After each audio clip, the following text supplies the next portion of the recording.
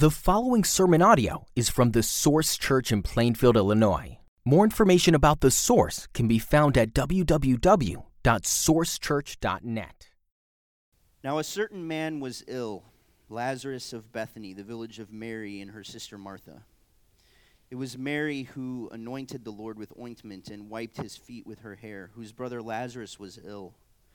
So the sisters sent to him, saying, "Lord, he whom you love is ill."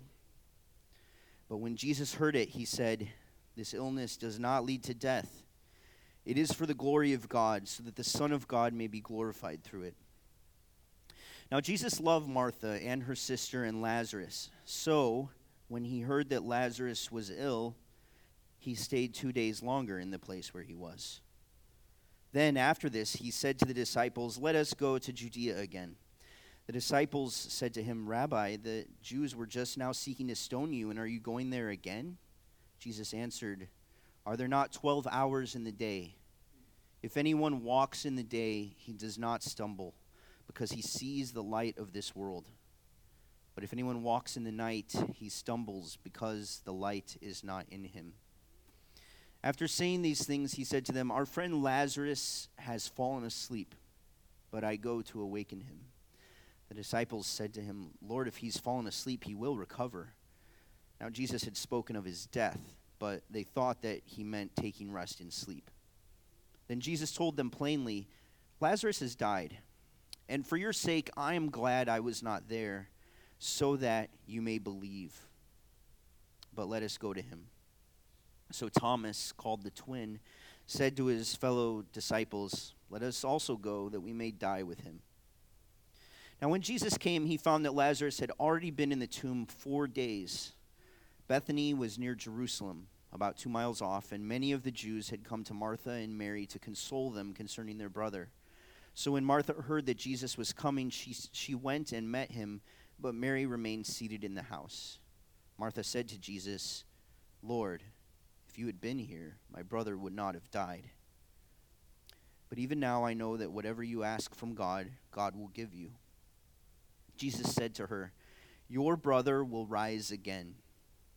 Martha said to him, "I know that he will rise again in the resurrection on the last day." Jesus said to her, "I am the resurrection and the life. Whoever believes in me, though he die, yet shall he live. And everyone who lives and believes in me shall never die. Do you believe this?" She said to him, "Yes, Lord.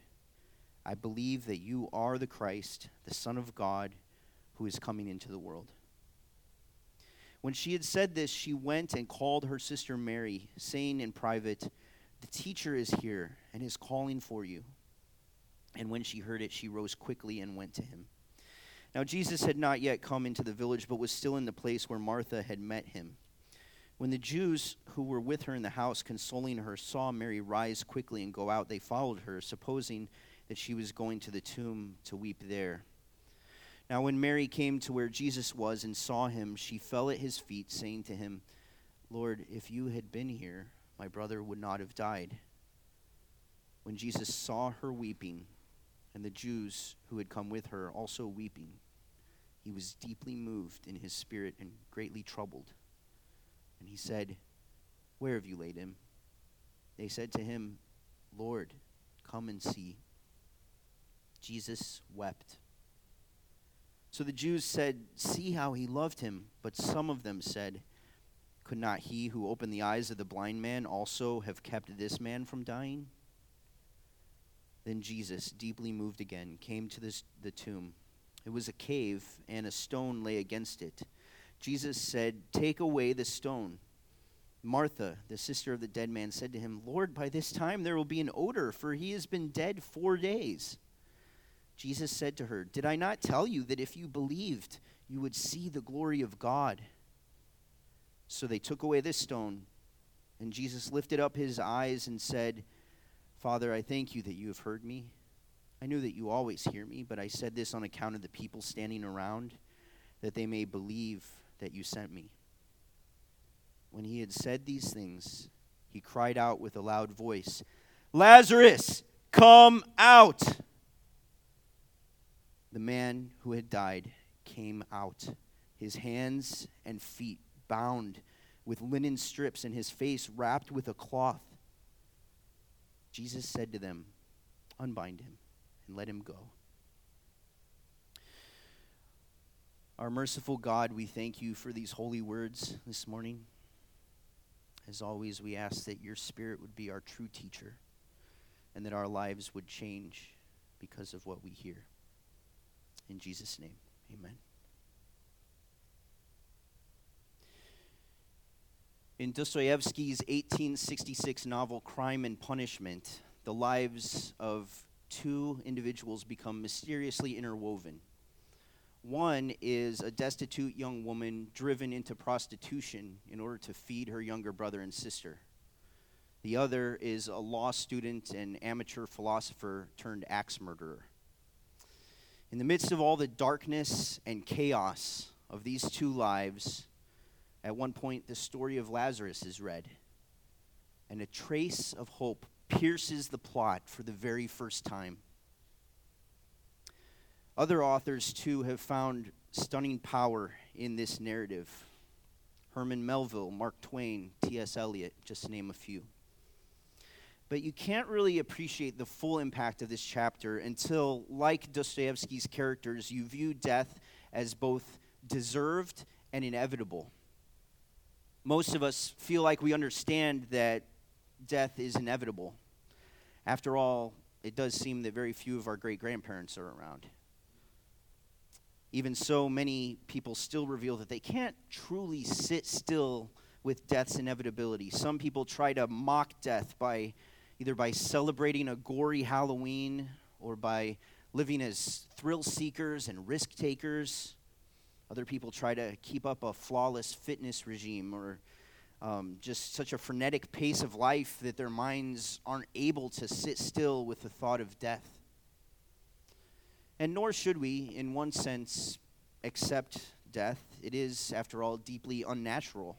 It's not how things were supposed to be. But the longer we live, the less escape there is from the very dark elephant in the room. Now, other people can accept death as inevitable, but never as deserved. To those people with unswerving faith in the inherent goodness of humanity, in other words, people who haven't studied much history or spent much time with a 2-year-old, people who think that people are basically good, then death to them is evidence that God is either greatly limited in power, or he's non-existent, or maybe he's a cruel jokester. And when you feel that death is patently undeserved, then you don't respond in panic or frenetic energy like the death ignorers, but rather you respond with depression or maybe with rage, like Leonard Cohen's final song, "You Want It Darker," which basically calls God capricious and immoral.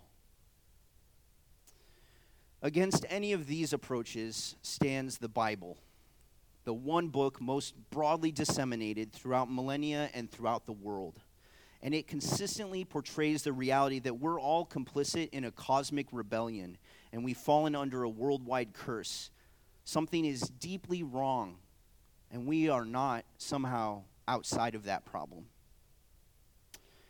So the long and the short of it is that we are all like criminals on death row.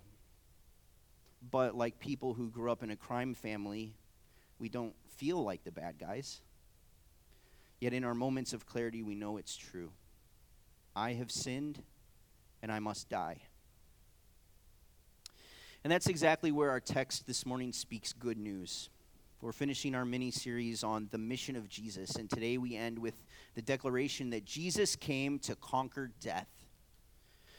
The scene is late in Jesus' earthly ministry. He's developed a close friendship with a certain family, a brother and 2 sisters. But strangely, when he gets the news that Lazarus is sick, Jesus doesn't seem that concerned. He says to his disciples, "This illness does not lead to death. It is for the glory of God, so that the Son of God may be glorified through it." And the next verses confuse us even more, drawing this conclusion. Now, Jesus loved Martha and her sister and Lazarus, so don't miss this. It's emphasizing a logical connection. He loved them so when he heard that Lazarus was ill, he stayed 2 days longer in the place where he was. Because of his deep care for this family, therefore Jesus is not going to go with all haste and heal the seriously sick man, despite all the times when Jesus had healed people of various diseases, sometimes with just a word, sometimes without even needing to be physically in the same place as them. Could he not do that right now, especially for a friend? This account reminds us that God is getting after something much bigger than our physical well-being. He has plans that will grow our faith and the faith of others, plans that will recalibrate our notion of goodness and further shake us from the grip of evil. But when disease comes knocking, or grief that feels like a million little deaths, we still scratch our heads at verse 6. He loved them, so he stayed where he was. If Jesus has the power to stop death, if death is coming for me and for those whom I love, how does Jesus love me?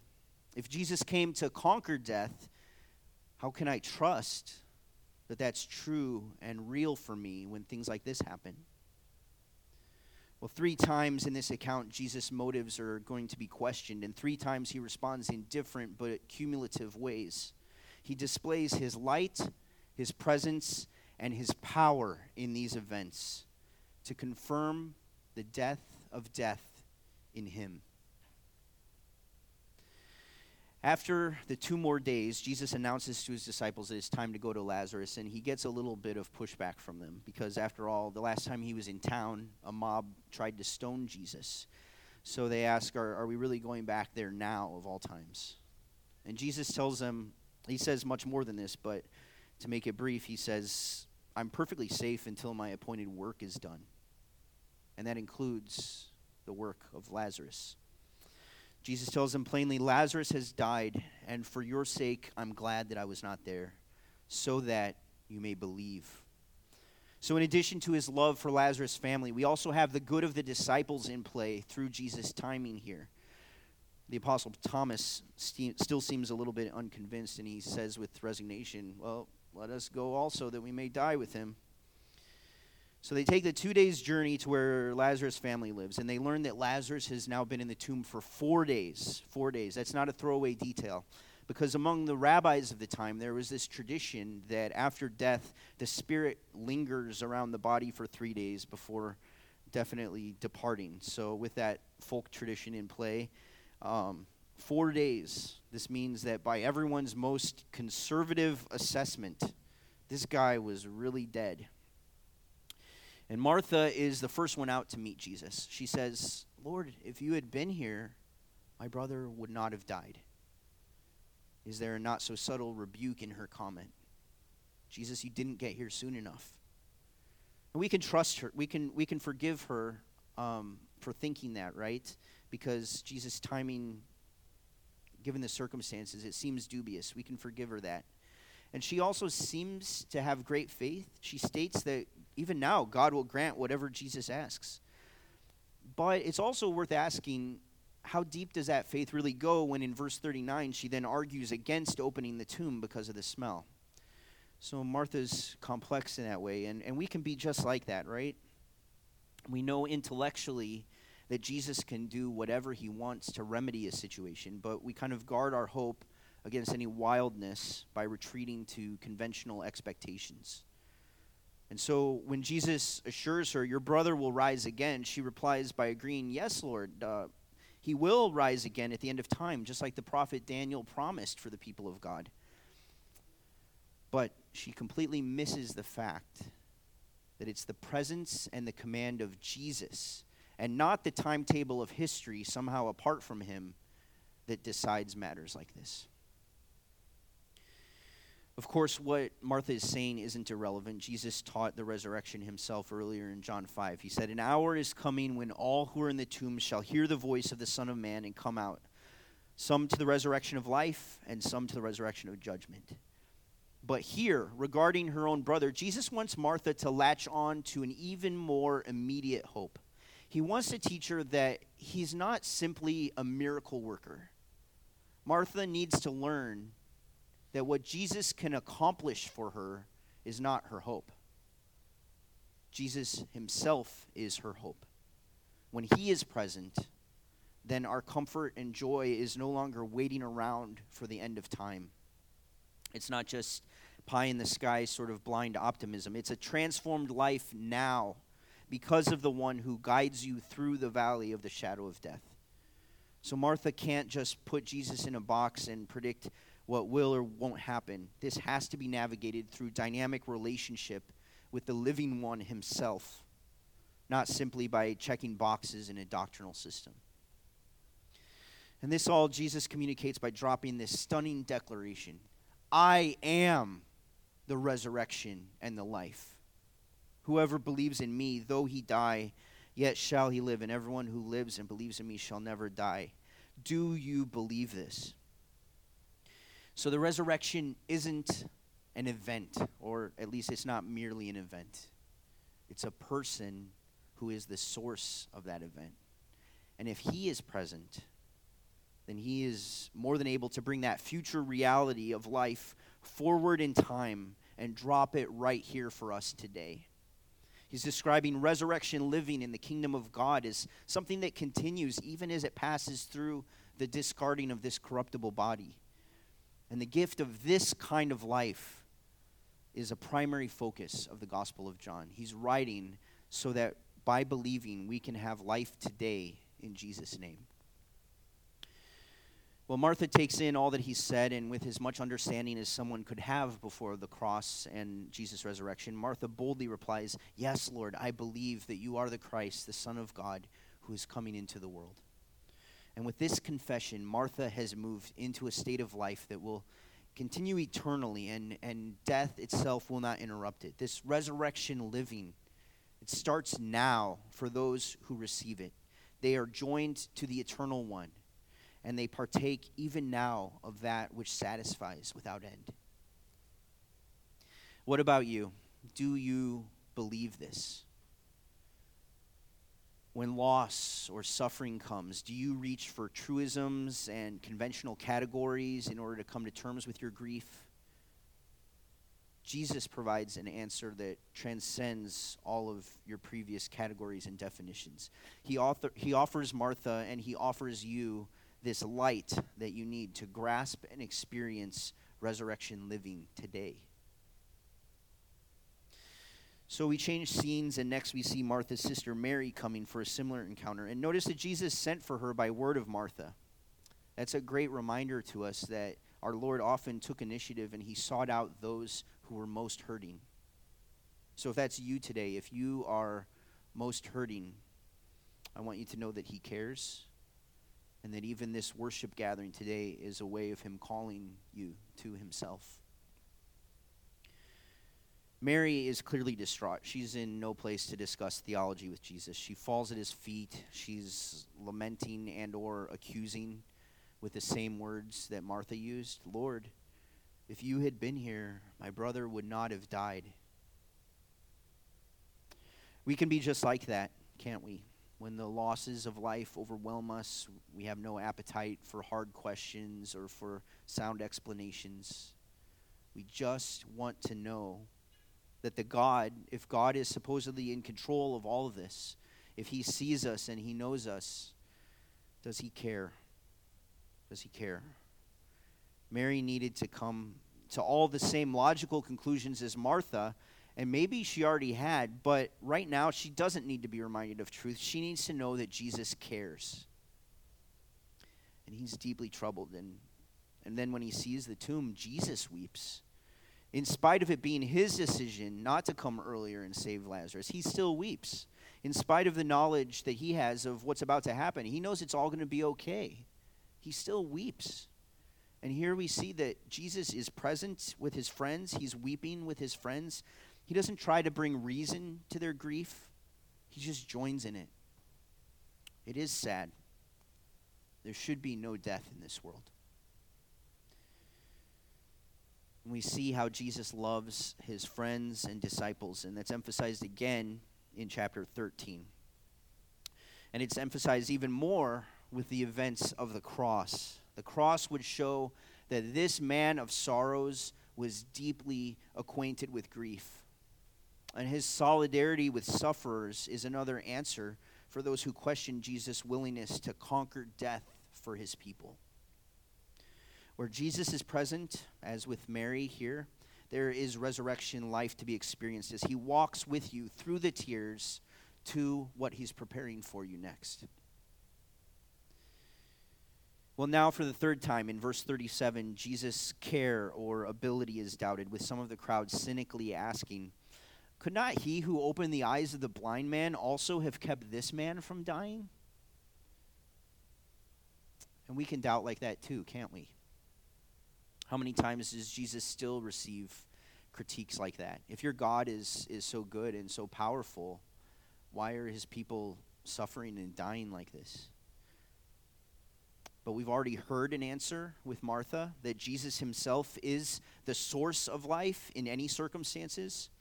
We've already felt an answer with Mary, that Jesus knows our grief and he enters into it. And now we're going to see an answer. We're going to see a dramatic proof that Jesus has the power to give this sort of life that he claims to give us.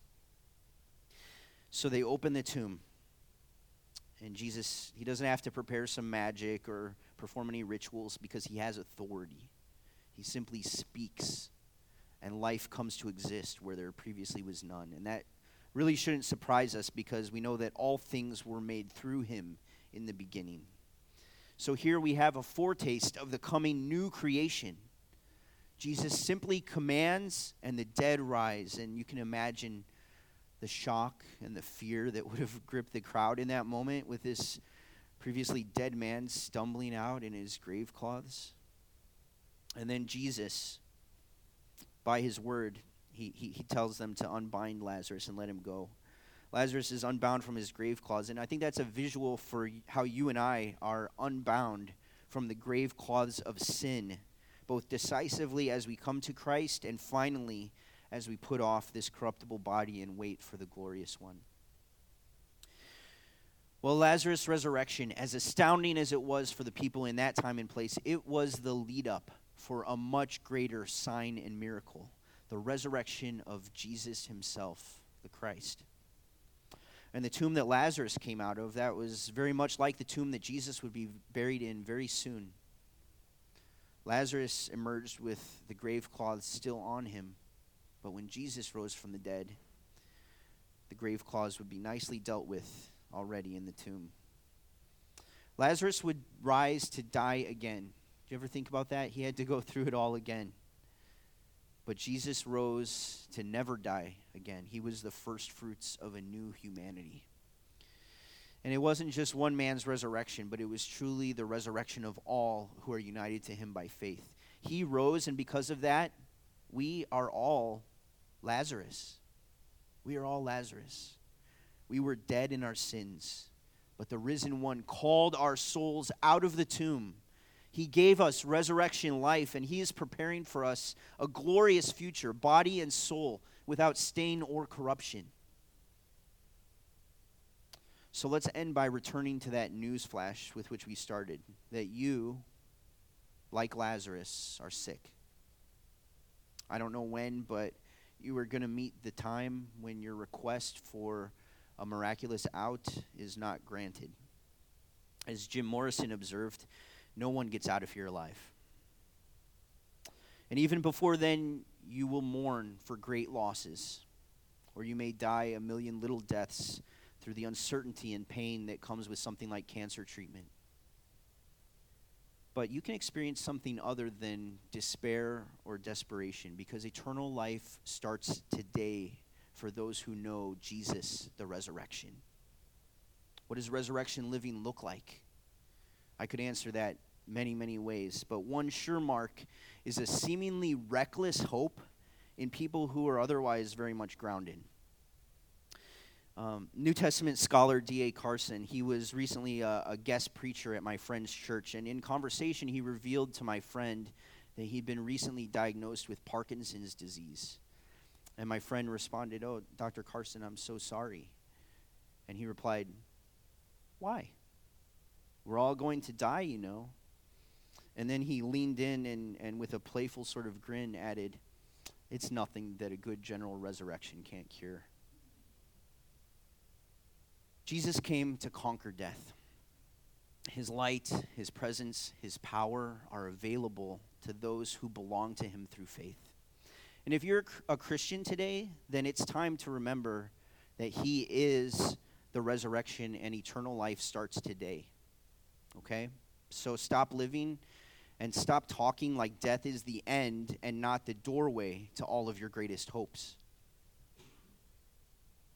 And if these thoughts are new to you today, if these thoughts are new, then I want you to look to Jesus, the risen one, because he can give you deep purpose today. He can give you deep joy in the midst of sorrow, seemingly endless loss. If you turn to him as not a means, but the only end worth having, well, then you can face anything. You can face this sickness of life in a cursed world, and it will be for your greater joy and for the glory of God.